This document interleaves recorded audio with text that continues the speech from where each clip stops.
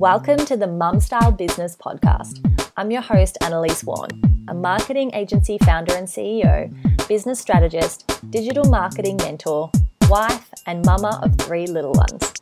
I'll help you combine ambition and motherhood and build your business to get the profit and freedom you started it to achieve. Stay tuned for conversations with successful women in business, as well as practical marketing strategies and tips that you can action right away. So let's get into it. All right, this week we are talking about implementation, aka doing the work. So just the other day I was speaking to someone who said their favorite episode of the Mum Style Business Podcast was plan the work and work the plan, and it made me so happy. One, because I knew that this week was about implementing, and two, because it is so flipping rare that people actually do implement, which is sad to say but true.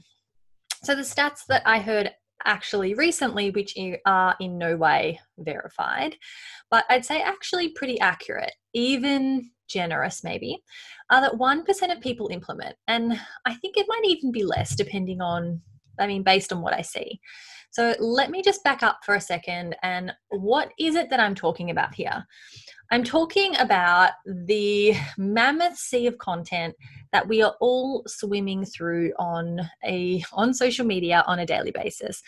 We literally see thousands and thousands of bits of information in any given day.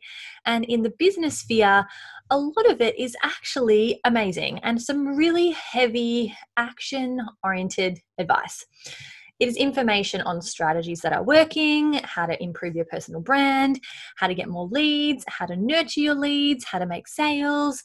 And it's also content on how to do content and how to get referrals and fix your website and use Instagram as a selling tool.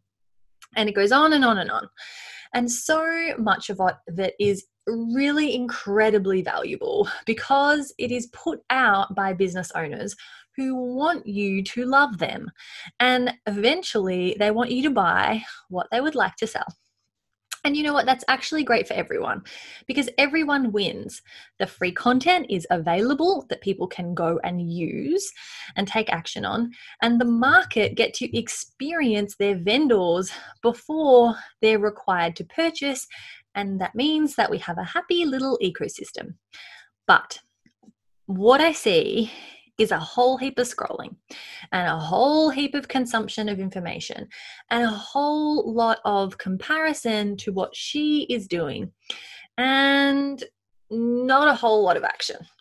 Like I said, so much of the content out there is really action-based because the people putting it out there want you to get results so that you attribute the results to them.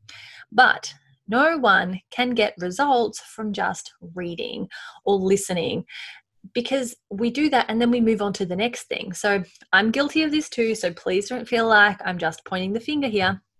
But I am a lot more conscious of this, and I have been for probably definitely this 6 months, probably a year.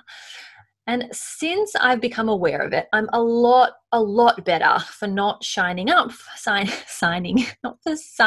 every shiny object, signing every webinar or download or event.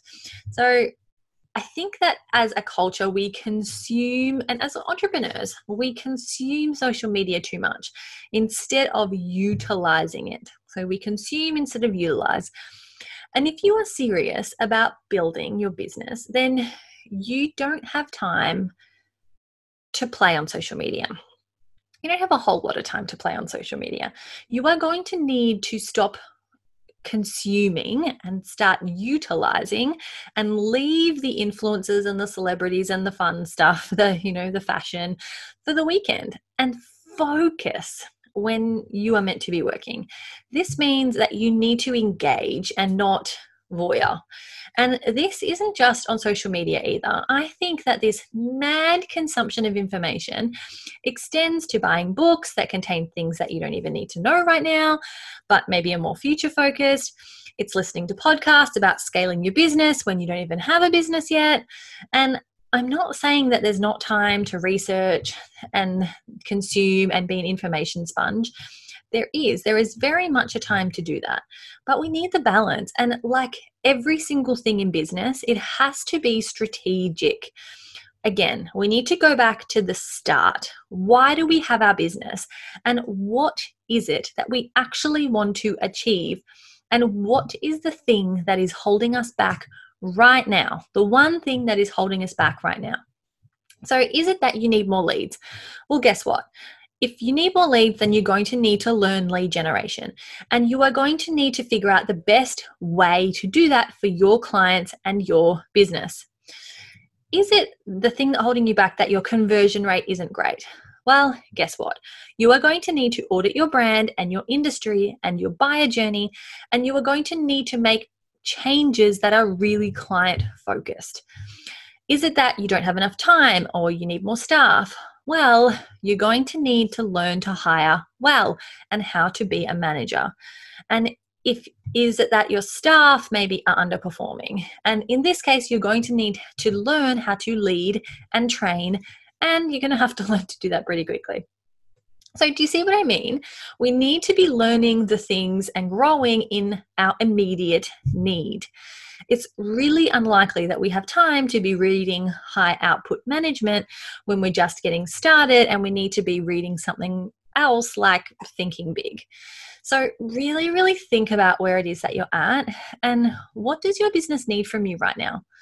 And dedicate a time period to actually learning, a time period that has a start and a finish. For example, choose to read and learn everything you can for a period of, say, 1 month. And then block out strategy and implementation time. As in, now for the next 2 weeks, you are not going to consume one thing that is business related, and you are just going to do and do and do when you would have been consuming. Now, for me, during the week, I am so picky about what I read and listen to. I make sure that it is all focused on what I'm actually focused on in the business right now. And then on the weekend, I sit with my notebook and my computer and I strategize and I put into my calendar anything that I need to implement.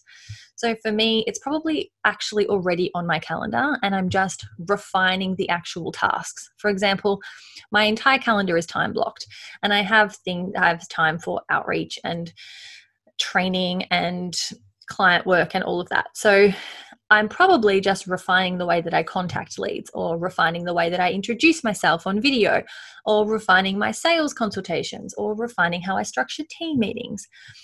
But if it's a project I have to implement, then sometimes I'll do it on the weekend if I'm really excited about it. But generally, I'll put it in the calendar for a couple of weeks out. Also on the weekend, this is where I have fun and I listen to and read whatever I want to.